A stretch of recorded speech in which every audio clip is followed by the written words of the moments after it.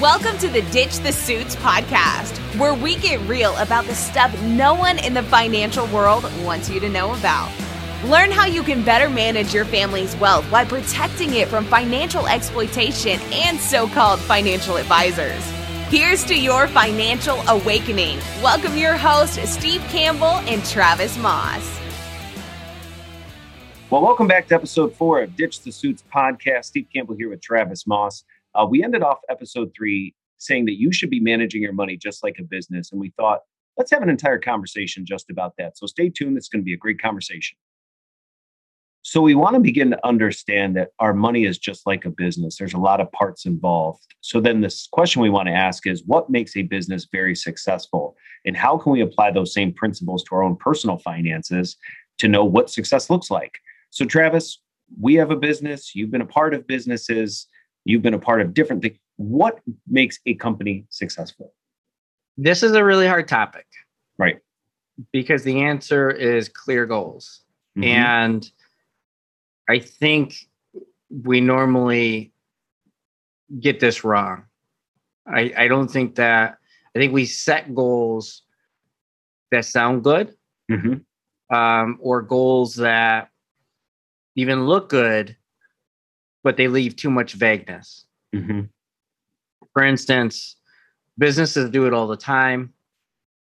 We want to increase our market share. Increase it to what? Right. Compared to what? Right. You could increase it 2%. Your competitor increases it 3%. Did you reach your goal? I suppose so, but your competitor still beats you. What was the goal? Like, clean it up, right? I want to retire. So you want to stop working. Yep. What age? 55. Okay. Is there anything else with that? Nope. I just want to stop working at 55. Do you want to go back to work when you're 65? No. Well, you got to clean it up. You have to give. Good businesses are successful because they have incremental finish lines. Yep. They say from this point to this point, in order for us to become more successful, we need to achieve X. Yep. And so they have a timeline, they have a finish line, and X represents whatever the value is that they're trying to do. I want to increase clients by 5% within 12 months. Yep. From there, I can work it backwards. I can trickle that all the way down to the ground floor of the business. The issue is, though, what makes it a clear goal isn't necessarily what's going to help you achieve the goal. Mm-hmm. So you could say the goal is 5% by the end of the year, but there's the book called The Secret. Probably everybody's read it by now. And it's you have your dream board and you put on the board what you want and you just throw it out into the universe. It's supposed to come back to you. That's not actually how successful businesses work. Right. What happens is they say, I want to get a successful business says, I want to get 5% by the end of the year. Now, what are all the things I need to do to get 5%? What's my marketing team got to do? Yep. What's my sales team got to do? What's my management team got to do? And so on and so my operations team, so on and so forth. And then at that level, okay, this is what my operations team has to do as a team. What do the different individual components of the team have to do? Mm-hmm. So you come up with by having a clear goal, you can work backwards and almost that manifests itself into micro goals for all the different parts of your business, which then can assign goals to the individuals who are at the ground floor actually doing the work to get you there. Right. And the reason why it's so important to have a clear goal is because if the goal is not clear, you have no way to know if you're on track to get there. Yep. So often somebody will come in and say, I need to talk to somebody today. Why do you need to talk to somebody today? Because I'm supposed to retire next week and I have to decide on my pension. How can you possibly make that decision accurately without a lot of luck in such a short amount of time with very undefined goal? What's your goal? To retire next week. Yeah, but what is that retirement? What are you going to do there? How much money do you need? Where are you going? How long are you going to live? Like all these things Are you going to give money to your grandkids someday? All these things matter. Are you married? What's their benefits? What's your other benefits? How much have you saved? How do you invest? Who manages your investments? All these things, what's your tax situation? All these things impact how that will come out. And if it's a vague goal, meaning it's just not, there's just not, I can't quantify it. I can qualify it, but I can't quantify it. If it's vague like that, then it's easy for time to slip by. And it's easy to be, the business said, we want to increase sales by the end of the year. It's easy to get to November and go, oh crap, we didn't increase sales. What are we supposed to do now? Right. Well, it's too late. Yep. It's literally, I walk around the office, I always talk about by the time January is over, I feel like the year's over. I'm like, I already planned for 2022. Year's over. Because that's literally, I feel like our goals are designed in a way. Everything we're going to do this year is already planned out within. Last year's a great example. You have to be flexible enough to change on the fly when there's material things that change the projected outcome. Right. But you should come into the year knowing what you have to do that year.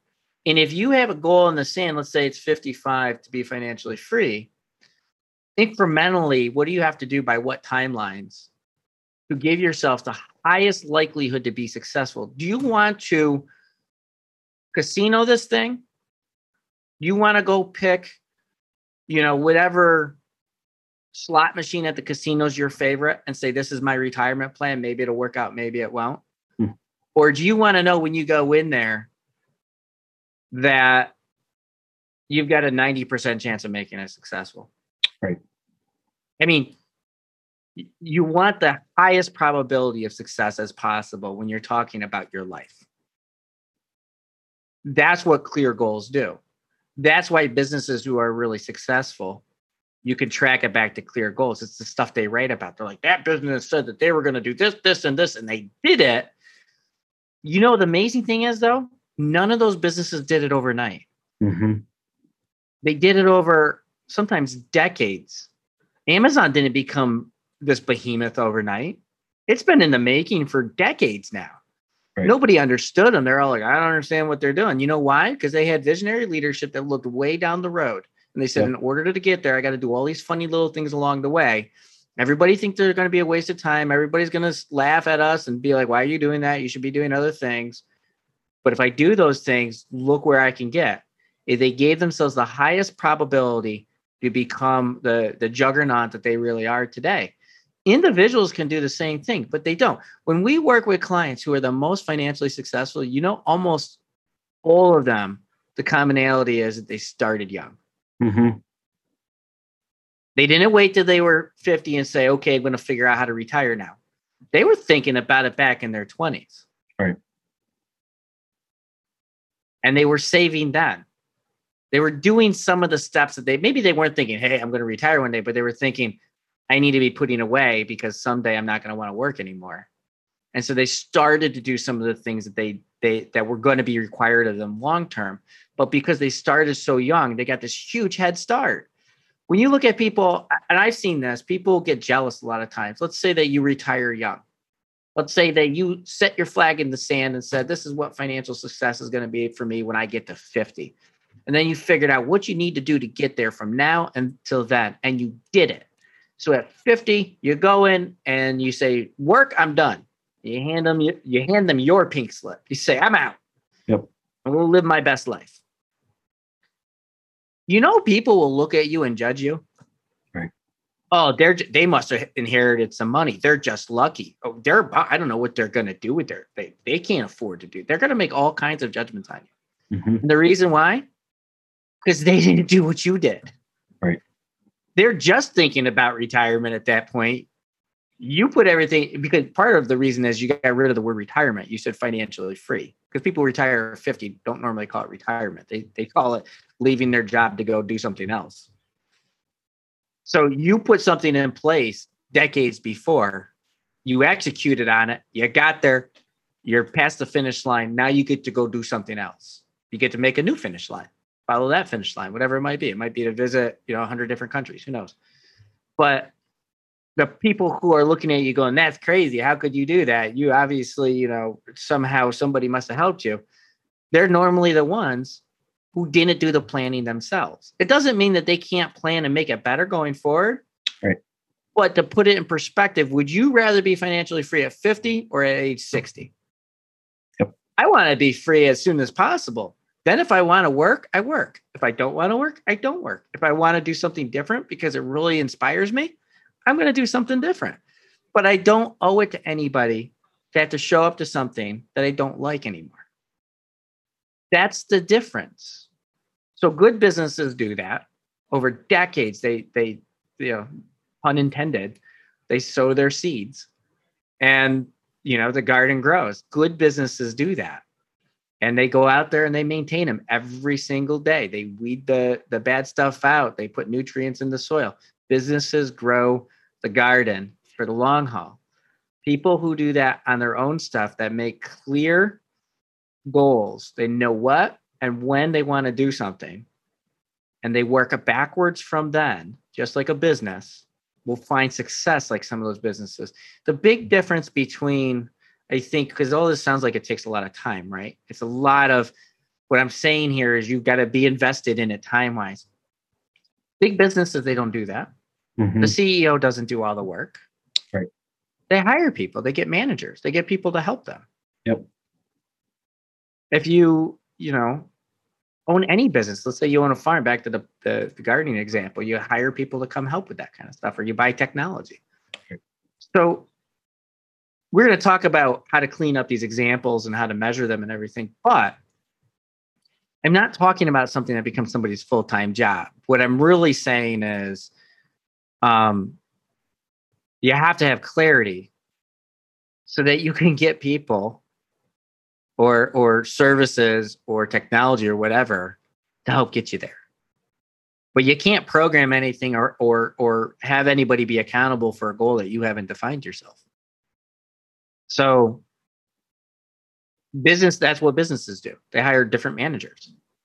Well, in businesses too, Travis, I mean, we can all think of whether we are the one or we can think of a successful business. If you are in a particular part of the country or you serve a demographic, those things aside, it's what makes you special and it's what attracts people to you so that you have the values in place to be able to track success.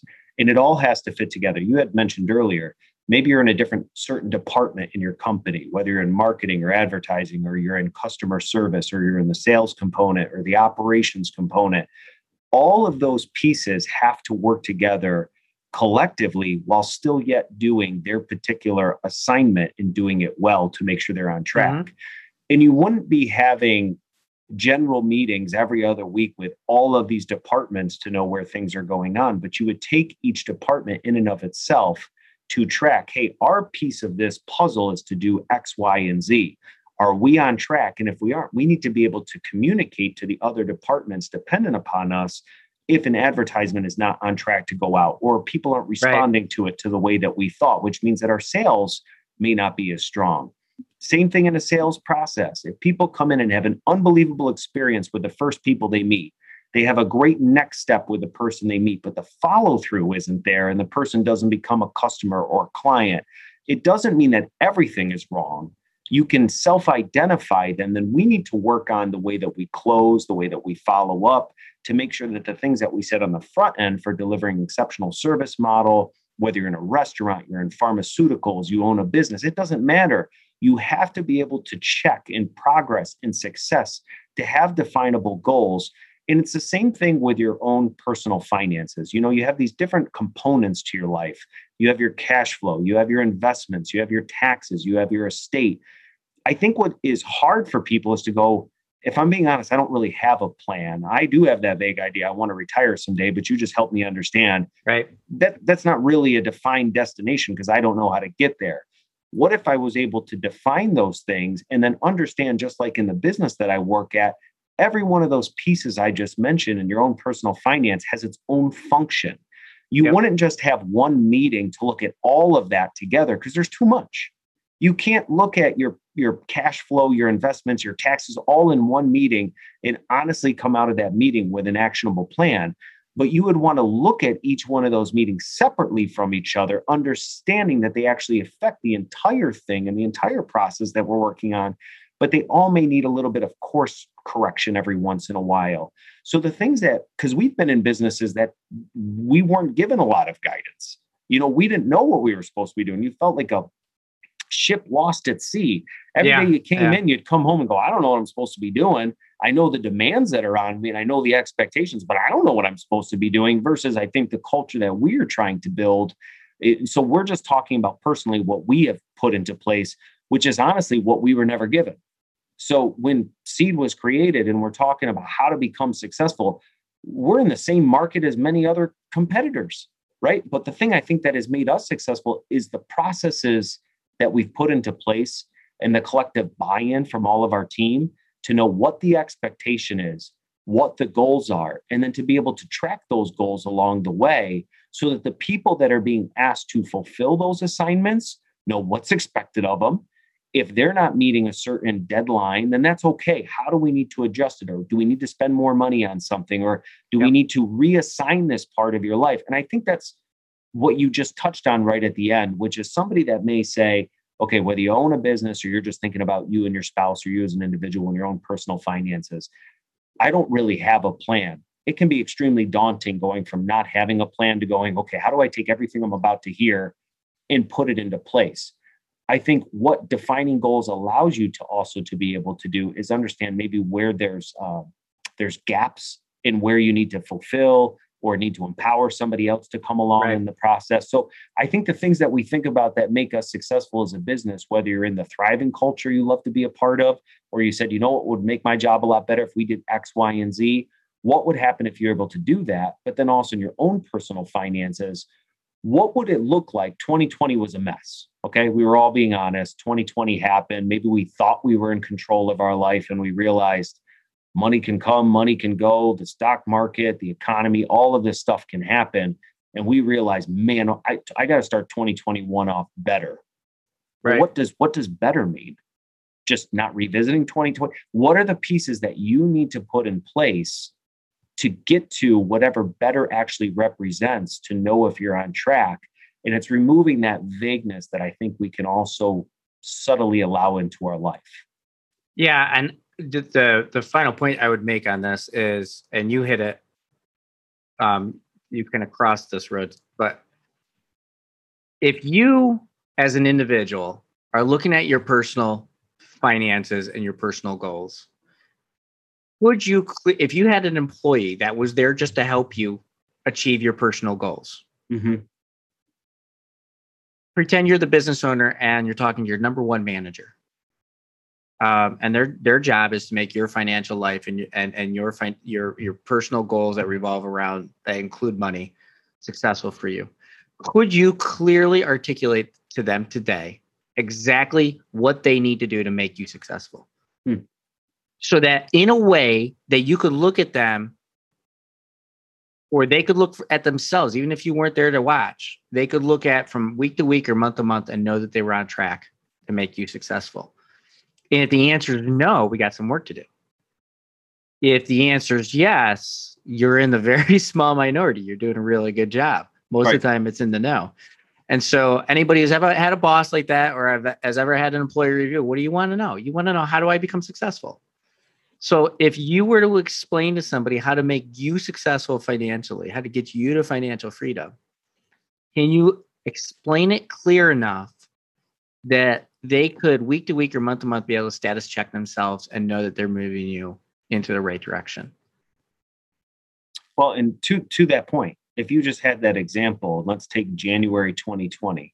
You set off and said, we want to have our most successful banner year as a business. And then things beyond your control happen. COVID hit. You don't just give up, right? Just shut the whole thing down. And that's business. I mean, there's things beyond our control. You find out, you navigate difficult conversations and you figure out how to get it done. And a lot of times what happens is, even in our own personal lives, when things hit us that we didn't expect, we can either cave or we become really moldable and actually become far better off than we ever could have been through had we not have gone through that. And I'm just speaking from my own personal reflection. Some of the most difficult things I've gone through, when I have honestly looked in the mirror and said, you know what, the only person that can get us out of this or figure this out is me. When I've been able to do that, I've become stronger. I've become better. I've become more defined at what I want to do. And I think that's what last year showed all of us, whether you own a business or you're just thinking about your own personal life, you can't just give up. And it doesn't mean that there's not going to be course corrections along the way. Because even if you did employ, if you have people that work under you, if you gave them an assignment and they went out and they tried their hardest and they just found out that given the parameters of what you've asked them to do, there was actually a better way of doing something, or maybe they came across something that you didn't expect and they report back to you. I mean, you would be impressed that they would report back, hey, you set me out to do this thing and I'm trying to do it, but I found these things along the way. What would you like me to do? Or do you want me to go in a different direction? That allows you to make adjustments. So just because I think what happens, whether it's our own personal finances or own personal health, weight loss, whatever it is, just because we run into a roadblock or something that we didn't expect doesn't mean we're wrong or we got it wrong. It just means that we have to step back and say, you know what, we didn't expect this. Maybe something happened in my money that I wasn't expecting. A big bill came up or something happened with a family member that we had to take care of their medical, whatever it is, life happens. It doesn't mean that it's bad. And I think we need to remove that from also what we're talking about too. Because as you said at the beginning, this is a tough conversation. How do we start to make momentum onto this road of financial freedom? How do we make momentum with our own personal wealth, looking at successful businesses and having a plan in place? So I think in this next segment, it's going to be good for us to talk about then, how do we actually make definable goals and how do we know if we're on track? So as you're listening, maybe you've thought, I've been frustrated by vagueness. I've been frustrated when I don't know if I'm on track. And we would say that you can't measure your progress against something that is undefined. So if you're listening to this and you're thinking about, what are some things I can start implementing or think about, to put into my life? Travis, what's some things that people can be thinking about? Start with setting just a really defined goal. Right. Because so you have to think about what you really want. Because you have to identify that finish line, but you have to also identify what it's going to require for you to win. And this isn't a measuring stick like you against other people type of thing. This is just think about winning as far as you feeling successful. Right.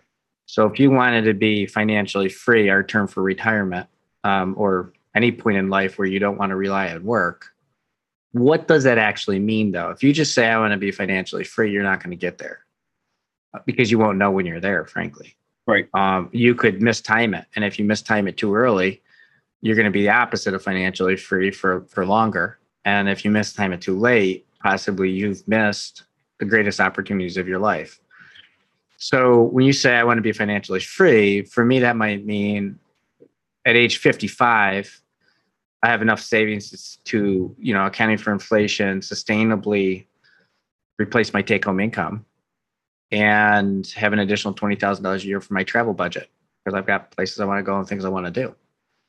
So that could be a really clear definition of what it means for you to get across the finish line. Right. At least for that part of your life. That doesn't define your whole life. That just defines maybe the financial component and maybe your free time component of life, what you're really driving towards. But it's clear. I know I want to do this by the time I'm 55. So I set a flag in the sand. I know when I'm 55, this is how it should look. Right. So I can work back. I can quantify that. If I can quantify it, I can work backwards from there. Because I can go in and I can figure out how much money you need to replace your take home and $20,000. I can figure out based on your assets what the tax impact is. So you have to gross that up for the income taxes. So I can figure that out for you. So I can figure out what that pile of money needs to be. Right. The things that you could do to maybe not have to have such a large pile of money by tax management and that kind of stuff. But then I can work it backwards and I can say based on your current savings and based on how much you save and based on the way that you invest, this is where you're headed and here's the risks. But I can also start to tweak those and adjust those. Are you able to save more? Maybe you can get out sooner. Maybe you can be more conservative, which increases your certainty of performance, those types of things. Maybe you got to save a lot more, or maybe you've been hiding money under the mattress and you can't. You got to get it invested because you need to make more than 4% a year to get there. But I can break that down and I can actually make it happen. Right. So just like with a business, if I give you a goal and I say, Steve, your goal is to improve client satisfaction. You can't break that down because it's like, what does it mean? Right. Is it, do I give people a happy test on a scale of 1 to 10? And if people go from a 5 to a 6, I don't know. What's that actually mean though? Right. So people can be really clear with their goals. You can work backwards from there. And that is where, if you want to say, the magic happens with execution. That successful businesses got successful because they worked backwards from where they currently are. They did all the little things that had to be added up to get the big result. They didn't just get the big result. So if you want to be financially successful and financially free, and you've defined it by X, there's a lot of little things that you have to do along the way to get there. You're not just going to close your eyes and wake up one day and you're there. I'm an avid gardener, right? I love gardening. I don't know if I'm very good at it, but I love doing it. So I just like to grow things. And if I go out there and plant a bunch of seeds in April, and I come back in August looking for, to pick my pumpkins and my tomatoes and stuff, the garden's going to be a disaster. Probably won't have anything in there. Everything will be like either fried because or moldy and rotten, or it'll look like just a field because the weeds will grow up taller than the plants themselves, or the bugs will get to it, or whatever it is. There's so many things I have to do all spring and all summer, and actually right into the fall, and even beyond that, to prepare the soil for the next year, to make sure that I'm getting value for the time I'm putting into this gardening, right? It's the most simple example. I want good tomatoes. Okay, well, you don't just plant the tomato plant and walk away and come back. You can't even just plant the tomato plant and put a sprinkler on it and come back. They're too finicky. Things happen. Right. There's bugs, there's blight, there's all kinds of stuff going on. You've got to trim it and prune it. Otherwise, you get this out of control thing. Well, your personal goals are the same way. You can't, from a financial standpoint or even from a business standpoint, we can't just stick the flag in the sand and say, we're going to get there because I said so. You have to be able to work backwards and say, okay, we're going to get there. How do I get there? And if it's not defined as far as where there is, it doesn't matter what you do. You're probably not going to get there. It'd be like looking at a map and you're in New York and you put a dot in Los Angeles and you say, we're going to get there. And then you throw the map out the window and you start driving. Let's go. Or you just say, look, I'm in New York and I'm going to drive cross country. Okay, you'll get across country eventually if you're lucky, but who knows where the heck you could also end up in Canada. Who knows where you're going to end up? When you look at it, that when you make a parody out of it, It really starts to make sense. You have to map these things out. But just like a map, I'm going to start here. I'm going to end there. I'm going to take this left turn, that right turn, stop for lunch over there. And you plan it all out. What happens if I hit construction? For some reason, with our goal setting with businesses and our personal finances, we're just not good at that. Well, you just made it such a simplistic thing looking at a map. But if we've been building upon leading up to this conversation, this might be such an overwhelming task. If all you did was start here on this episode, trying to write down your goals may be difficult. So as we've been laying the groundwork, we've said, first of all, let's understand what wealth is, right? It's our values. What do we value? Start off by writing down what your values are. What do you stand for? What do you believe in? What's important to you? Once you have that list established, you can look for commonalities in that list. I value my kids. I value experiences. I value travel. Good. We at least have that. Now you can start to look at the money component. Money is a tool. What do you currently have? What money do you have? Honestly, write it down.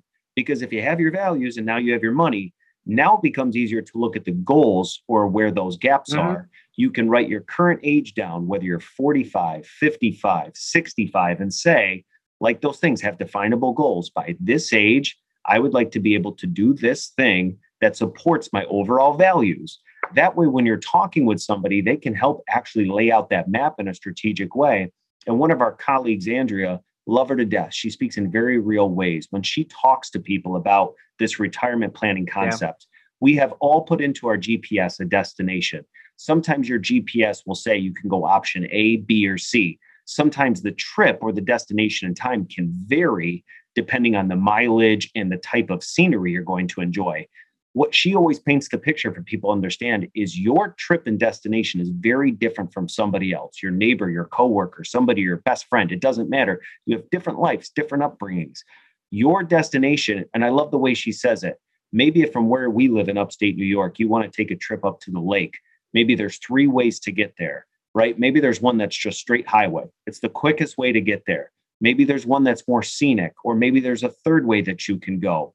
What you can then do is begin to step back and say, okay, if I understand how long it's going to take me to get somewhere, then I can appreciate the experience because I know what to expect. And I think it's such a simple concept that we're saying, but we all struggle with it. We don't know what we're working for, and then we just find ourselves working to work. And we can be miserable in our job. We can be miserable in our family. We can just feel like nothing is working. And that's because we don't have a plan. If you're honestly stepping back, it is going to be very difficult to find somebody that actually has a fine-tuned, detailed plan that knows where they're heading, what success looks like along the way, where to make course corrections, where to show grace to themselves, versus somebody that's never done that. The world seems overwhelming to them.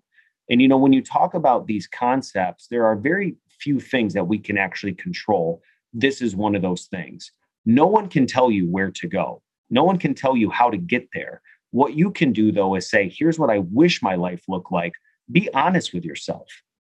In whatever facet of your life you're talking about, work or your finances, what would a perfect situation look like? And then step back and say, well, is there anything that I can actually control in my scenario that can help improve that experience? Right. And if you can't, then when you're talking to somebody, like in this conversation, mapping out those goals is a multi-step process, but it can be one of the most fulfilling and gratifying things to have somebody realize the things that they are wishing for are actually not that far off, but with a little tweaking and goal defining, you can actually get there. You brought up business owners a little bit ago. When we work with business owners, there's a thing called expected reality. It's just a concept that we talk about because I think business owners are optimists by nature because they have to be. Think about you're pouring your heart and your soul and your life savings a lot of times into something for the future. So you have to be an optimist, even if you think some things are wrong in the world, you're still thinking there's going to be a better world tomorrow. Otherwise, you wouldn't be building a business. Right. So you're out there, you're an optimist, you're building a business, and then you have this expected reality. And so often we tie that optimism into that goal setting or into our assessment of where we are along the path of success towards that goal. There's another term that we use called the wealth gap. So the wealth gap is your business owner, here's your assets, your financial freedom goal is X. And most business owners aren't trying to retire early, I would say. Most of them need something to do. So for them, maybe they want to change businesses or go do something else. But very few of them would say, yeah, I'm ready to retire at 55 and go. It's back to that whole definition of financial freedom. Maybe they want to be financially free, but most of them tend to look beyond that because of the energy that they're getting. If their business is successful, the energy they're probably getting from the business. But the wealth gap is the reality between what you need to be financially free, what you have, including what your business might be worth. And then you subtract the two essentially. So let's say that maybe you're worth $4 million and you have to be worth $8 million to be financially free. You have a wealth gap of $4 million. So how do you close the gap? But you have to set the goal first. Right. If you don't set the goal, you can't find the gap. I can figure out what you have now. I can't figure out what you're going to need to have what you want. So you have to establish what you want, at least to some point, at least a minimum, right? Or a maximum. You could say, hey, anywhere in this range, I'd be happy. Okay, at least we have a line someplace in the sand, even if it's a little bit vague. But you got to come up with that wealth gap. And what happens most of the time is that because we're optimists, and pessimists maybe go the opposite way, just as extreme, we end up tying things into our expectations that it's more based on, I know, and we do this a lot of times with investments, people who manage their own money. I know that this is going to work out, or I know if I just do this, we're going to get over that hump, or I know if I just work hard enough, good things will happen, or I know if I just help enough people, good things will come to me and the world will be good. Good things can come to you, but they may not get you where you want to be unless you know how to use them. And you won't know how to use them if you don't know if you don't establish an agenda, essentially, is what we're talking about. And so when you're thinking about it, very, very often I've worked with people. I don't need a financial planner. I don't need anybody to talk to me. I don't need a wealth manager. Well, actually, they do, because the number one thing a wealth manager would do for them, not the investment management, not even the financial projections or anything like that, but would be to help them understand in context the actual cost of what they want to do versus the reality of what they actually have to work with. Right. And if it's the other way around, where they have more than they need, the cost then is, let's say, years of their life. So if you've got to the point where you would be financially free by your own standard, if you're still working, you have to work because you want to work. If you're going to work and you're checking off years of your life because you're stressed out and you're already there, you're crazy. Right. Because at the end of the day, you can't get the years back. Right. There's no going back and doing the things that you love to do outside of work after you have the heart attack and are gone one day. So you can't go backwards. So you gotta know if you've already crossed the line, because then that gives you permission. And I talk all the time to people about getting permission, giving yourself permission. If you've won the race, if you've already achieved your standard of success, you should know that, because that gives you permission to stop in the rat race, to move on to something better. I was talking to somebody the other day who has been working with them for years. Great, great people. And I said to them, what do you want to do when you're done working? They go, I don't know. I said, well, then you can't stop working, because you don't know what you want to do. You don't know where you're going. Right. You're going to stop working and you're going to wake up. It's going to be nice for a week. And then after that, you're going to get antsy. You're going to go do something because you got all this energy. Find out what you got to set that goal, set that clear, set the end zone. If I get to the end, this is what it means to get to the end zone, so that you can work backwards from there. Well, and we've talked about before, right? One of the concepts you brought up in one of the episodes was savers versus spenders. If you're an individual and you have these goals, it's you. It's all on you, right? You know what you're doing. But when you're in a household, if you have a significant other, you're married, whatever it may be, when you have a spender and a saver, it's also extremely powerful to empower people that they may say, we want to buy a second home. Well, that's a great idea. But how do you actually know when you can do it? There's a difference between I want to buy a second home and let's go back to that example that you just shared a few minutes ago. I want to have at this age so much money to be able to do what I want to do. And we know a house costs X. Well, if you can still hit the first goal and then you have enough money to buy the house, that helps bring the two of you to the same place where you can say, you have the money. I think a lot of times it's the fear of making a mistake. So a lot of people are afraid. They have the big goal, but they don't know when it's time. And it's very hard for them to actually do it then, because they're wondering, well, what if something goes wrong? What you're talking about is when you have the ability to actually project out and plan for these things, it is amazing to see two people that look at money very differently. One's a saver, one's a spender. The goal is the umbrella between the two of them. They know the thing that they're working towards. It's amazing when you can actually show them, we can help you both achieve what you're trying to do. The saver, you can know that the plan is intact and spend this money. And spender, go buy it, baby. I mean, it's something where the two of them can walk away and say, oh my gosh, we actually did what we didn't even know we were working towards. That's a very big difference from just saying the thing, I want to do X, and then actually knowing that you can do it. And it's an amazing thing to be able to walk people through. And when people have that moment, because we've had that moment with a lot of people, normally it's like a watershed moment. All of a sudden there's like, I've had people cry, right, where they realized that they could do these things that they never, like, they didn't think that they were at that level to be able to do that. And all of a sudden it's freeing. It unlocks a part of their soul in a way where they find a piece of happiness that they thought only special people get. And you see them and then they connect the dots, and it's incredibly uplifting and empowering. So when you can create clear goals, where I'm going and what it means to be successful when I get there, you can then give yourself permission to enjoy it. Right.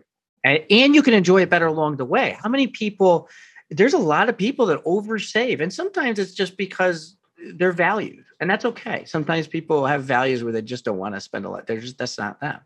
But sometimes people go without because they're afraid they're going to have without in the future.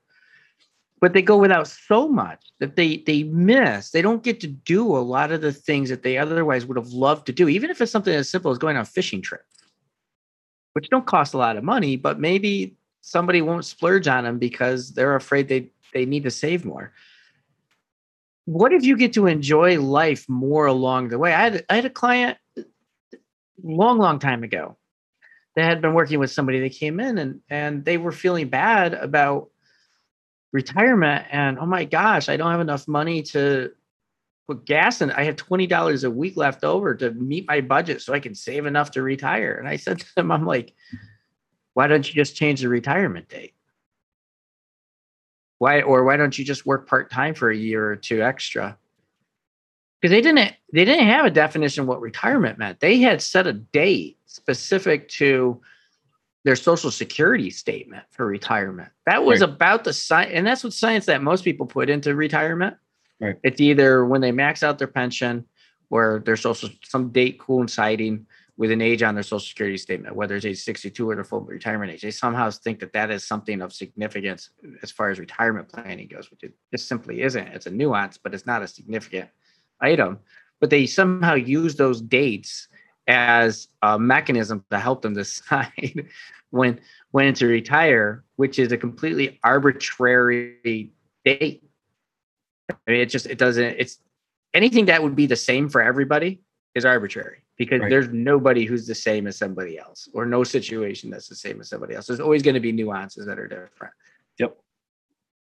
Well, we have so much information out there in the world. I take personal health and fitness, for example. I think we all want to feel our best when it comes to our physical bodies, whether it's our weight, whether it's the way we look, the way we feel. Our confidence a lot of times can come from the perception of how we look and taking care of ourselves. There are countless stories out there of people that have lost hundreds of pounds, and you can sit there as a spectator and go, that's incredible. Even cry during their journey, get to the end, and they can tell you exactly how they did it. But unless you put in the work, you're never going to have those same feelings. Yep. But at the same time, if you ever had lost weight at some season of your life, whether you're currently going through it or have it in the past, you feel incredible when you have people that recognize the hard work and the discipline you've built into your life. And they'll say, you look great. Have you lost weight? I mean, it does something to your psyche, the serotonin and all of that. And I would say that, you know me, I love encouraging people. I'm the hype man. I love getting them excited. I think if we are all being honest, sometimes we can feel bad for ourselves. There is a time to feel bad for ourselves, and then there's a time to do something about it. None of us ever want to play a victim to our own reality, where if we're being honest, if we really looked at the things that were in our control, we could actually fix or we can change. But it takes hard work, and it takes partners, and it takes accountability. What we are trying to do is, I think, paint the picture of you have to be able to set a defined goal. We have to know what in the world we're working towards, whether you're a business, whether you're an individual. Think about other aspects of your life. You need to be able to know what you value so you can enjoy the process along the way. You can know where to make tweaks. You can know, I can't change this anymore. Certain things you just can't change. You got to let them go. But those things you can change, maybe you can't change everything in one foul swoop, but you can create that checklist and start to check them off over time. Because again, just in our personal health, If you're sitting here today and you feel terrible about yourself, you're not just going to all of a sudden go home and throw all your food out of the kitchen and go shop and buy greens and kale and all this stuff and go to the gym 5 times. It's just, you can't do that. It's the same thing with your money and personal finance. You can't go from where you're not to where you don't even know where to go, because you're going to set yourself up to fail. So I think you're doing a really nice job of helping people probably just reinforce maybe what they already know. They know and they wish things were different. They've seen maybe other people be successful. That measuring stick where we don't want you to use, but you can also use it as a competitive thing to say, you know what, if that person did it, I can do it too. Yeah. There is a time for us to take ownership of our own situation. And if you're tired of being worried, if you're tired of being anxious, if you're tired in your workplace as a business owner, if you're worn out in your finances, if you feel like you're just not connecting, with yourself, with your spouse, conversations aren't uplifting, think about what it would look like on the flip side if all of that clicked. If every time you went into work, you loved what you did because you knew what you were supposed to be doing. Then you could say, you know what, I got this done yesterday and this done yesterday, and today I'm going to work on this. When you have purpose to what you're doing, all of a sudden the process makes sense. And when people's personal finances, we have seen it, Travis, you and I, sitting with people that have gone from having no plan with complete vagueness to actually having a plan in place to reach those goals. Like you said, it does something to you when it's not somebody else's story anymore, when it's your story, when you're a champion. And this isn't like a self-help, we want to actually give you real things to do. So you have to be able to set these goals. You have to know if you're on track, not to beat yourself up in condemnation, but to know, where do I need to make tweaks along the way? And so if these are things that can inspire you and to encourage you, we just want to tell you, we have seen people from all walks of life be in better financial situations and achieve the things they wanted to do. It takes hard work, it takes discipline, and it has to take clear focus to get to where you do. And you also have to just be able to sometimes get to a point where you say, enough is enough. Yeah. And I think that there's a trick to this too. Right.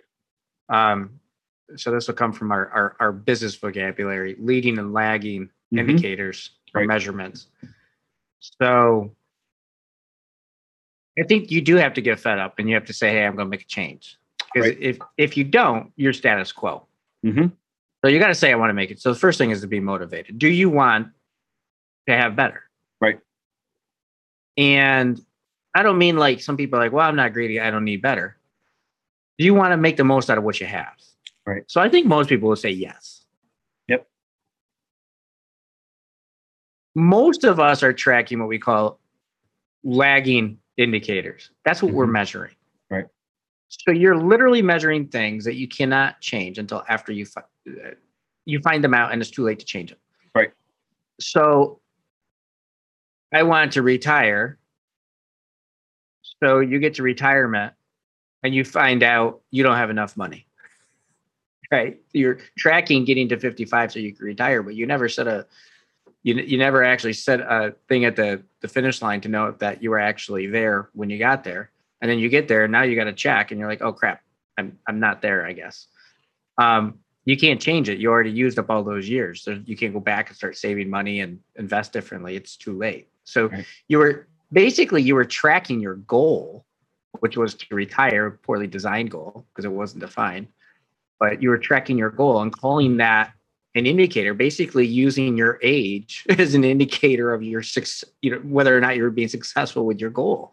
Right. You didn't line up your investments or anything like that. So think about it like this. If I took that and I changed and I said, what if we looked for leading indicators? Those are the things that are going to make you able to retire at age 55. The first thing we'd have to do is say, but what does financial freedom or retirement at age 55 look like? We would have to say, okay, well, that means that I want to replace my take-home income, account for inflation, and have an extra $20,000 a year to spend. Okay, so what do I need to do that? Well, I've got some questions. First of all, what is your take-home income? And how do you project that with inflation? Most people that I've worked with actually literally don't know their take-home income. Mm-hmm. So they want to replace something they don't even know what it is. Tough to do. Or they've read, well, I've read that you only need 80% of it.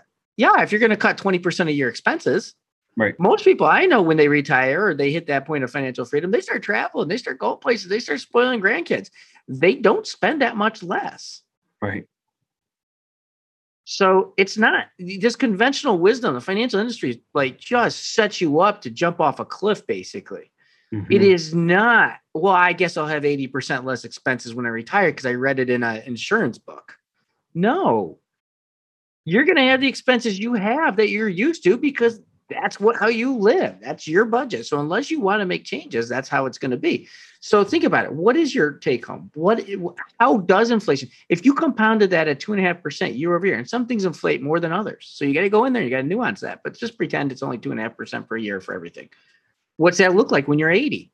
Are you going to be cutting back when you're 80? Maybe a big part of your budget was travel. Maybe when you're 80, you can't travel as much. Or I've got clients who are in their mid 80s that go on cruises every year. Living their best life. Good for them, right? What is the tax impact? Let's say that you wanted to replace $10,000 a month after taxes in retirement. The tax impact is going to be different from one person to another. Do you have a state pension that's not taxable? Right. Is it all cash that you're using or after-tax investments? Is it all coming from retirement accounts? Do you have Roths? Do you have other things going on where you get tax deductions? Are you doing charitable giving? That's going to change the math or the calculus literally for everybody. Mm-hmm.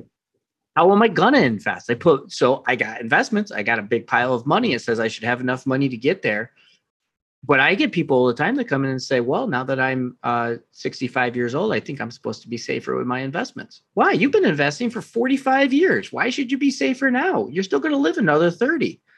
I don't understand. You should be invested according to your needs and your tolerance, not based on your age. I have no idea how age even comes into this calculation. It makes no sense to me, other than the fact that it's an easy thing to scare people into, hey, you should talk to me because you're getting older. Right. That's just wrong. How much do you need to save? So if you're investing like Y, the other part of that is how much you put in the investment account. Right. But you got to have a plan for that. How long do you have to have the income for? Are there health issues? Is there longevity? Like what's the plan? How long are you going to do that $20,000 a year travel? Those are the things I think about. So that they make up, those are the just trigger questions that would be inspired by that clear statement that I used, the 55 and replace my income and 20,000 for travel. Those are questions that pop right up right away. And there's tons more. And the reason why is they shape what it actually means to get there, which tells us what we actually have to do. So just like a business, if you want to increase new clients, you have to think about all the things that go into increasing the new clients. Maybe you have to do more advertising. Maybe you have to change the message. Maybe you have to spend more money. Maybe you have to hire a new marketer, right? There's all these things, 1 + 1 + 1 + 1 + 1. You have to put it all together to get the results that you want. You don't just go out and wish it and hope it happens. So if I were to look at somebody who came in with a goal of reaching that financial freedom at 55, I'd say, geez, you really need, if we wanted to break this down into pieces, we might be in at least 5 pieces. You need some financial projections done. You got to understand what you're currently doing, where you're headed, and if you're going to get there doing what you're currently doing, so we understand what to start changing or updating. Right. You got to understand your tax situation, not just today, but in the future. Now, I'm not talking about your tax return and whether or not you don't have to pay taxes. I'm talking about the big picture, the lifetime of income taxes that you're going to pay, possibly estate and inheritance taxes. How does that impact you? And how does it impact your kids? And what are the things that you're going to want to do that you're not thinking about today down the road to make sure that you get the most out of your money? Because when most people look at their money, they do not say, geez, I got a $2 million 401k account, but 600,000 of that is earmarked for the government. Right. They don't think I got 2 million, but it's really only 1.4 million. That's mine. They go, I got $2 million. This is my money. Well, no, it's actually not. The government's going to take a piece of it. That's how that works. Right. So how does that, if the government was going to take 600, how do we reduce it to 400 so that you can save less and get to financial freedom sooner? Good question. There's an investment component. We're going to break down the investment component, the survivorship appointment. What happens if spouse A passes away first or spouse B passes away first? And any of these other what if scenarios. Each one of those is an action item on the way to achieving your goal. That takes time. And then in each one of them, you break that down even further. So a financial projection might have 7 or 8 action items that you have to do to get it correct, right, or to get it at least initially set up. So you have to work backwards from that. If you say at 55, I want to reach this goal, and you start working at it at 54 in 8 months, you're not going to have conclusive evidence that you're going to be successful at 55. You might make a decision that will require you to go back to work or cut your budget. Right. Because you didn't have enough time to go through the due diligence process that you need to go through. So when we talk about tracking success and what you can learn from a business, your money is a business. There's taxes involved. There's other people helping you involved. There's attorneys, there's accountants, there's financial and investment people, banks, everybody else is involved, just like a business. Yep. Whether you want them to be or not, at some point they're going to be there. There's complications, things that, they change regulations, they change the rules. There's stuff that's happening all the time with your money business, if you think about your money as a big business. And the most successful businesses have clear, defined goals, and they break it down backwards in bite-sized pieces. This is what you need to do to be successful, right down to the actual individual employee. You go into work, your job's to go get 5 new clients. What do you need to get 5 new clients? It might be you have to back in the day, I used to do sales. I know, because I talk a lot. It's hard for people to believe that, but I used to do mortgage. Before I did personal finance, I was doing mortgage refinances. You had to come in every morning and you had to make 20 phone calls, or you had to take an application, a mortgage application. And you weren't allowed to do anything. You couldn't check your email. You weren't allowed to get a cup of coffee. You had to do that because they knew that you had to get 2 applications a day to be successful long-term there. So the first thing you did, you came in, you did your quick hits, 20 phone calls or an application. And then at night before you left, if you hadn't gotten your applications of the day, you had to do up to 200 phone calls at night before you were allowed to leave, or a second application. Because if you didn't hit those numbers, you wouldn't hit your monthly numbers. If you didn't hit your monthly numbers, you wouldn't validate your contract. If you didn't validate your contract, they would let you go. But more importantly, if you didn't hit your numbers, the manager didn't hit their numbers, their manager didn't hit their numbers, and their boss let them go. So they were going to make sure you hit your numbers. They had it right down to a T on exactly what to say on the phone calls to give you the highest percentage, likelihood of success, all the way down to how to close the mortgage application process. But the point was, they were tracking those things religiously. They weren't tracking what your yearly number was. They could care less about your yearly number. All they cared about was your weekly and monthly numbers. Now, I don't like sales in general, but I think it's a great example because I think so many people can relate to that. Gosh, partner, I'm just listening. What's that song? Glory days, the glory days of making cold calls. Thank God we're not there anymore. But to a lot of people, it's that, I think it's the specificity of what they're asking you to do. Maybe the means to it is not enjoyable, but what they're shooting for. And to help everybody listening, the majority of people that we meet with, there are some people that have a really strong handle of what their finances are, but a lot of people really have no idea. It's not their wheelhouse. They're just not good at it. They don't like doing it. You'll sit down, that same idea that you asked, what do you make in an income? One spouse will look at the other and, honey, what do I make?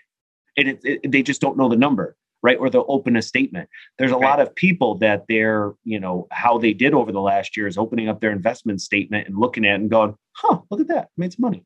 I mean, that's literally what their plan is. But what happens if you have major things that derail those things or are beyond your control? Does that derail the entire plan?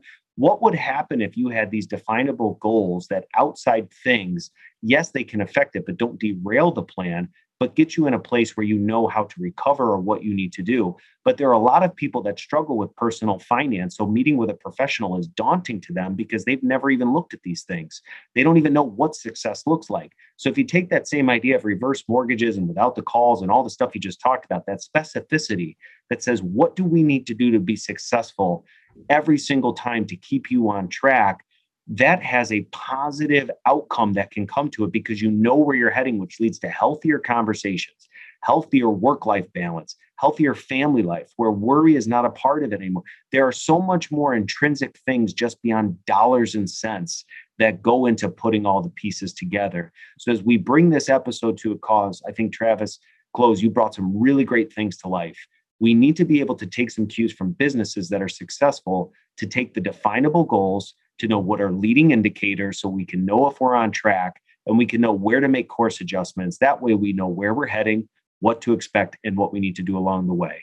So thanks as always for stopping by. We hope you enjoyed this episode. Until next time, have a great day. Thanks for listening. Ready to ditch the suits? Remember, it's your money and your life. For more information, visit seedpg.com. That's seedpg.com. If this podcast has impacted you, we ask that you subscribe or follow so you never miss an episode. And be sure to share with a friend.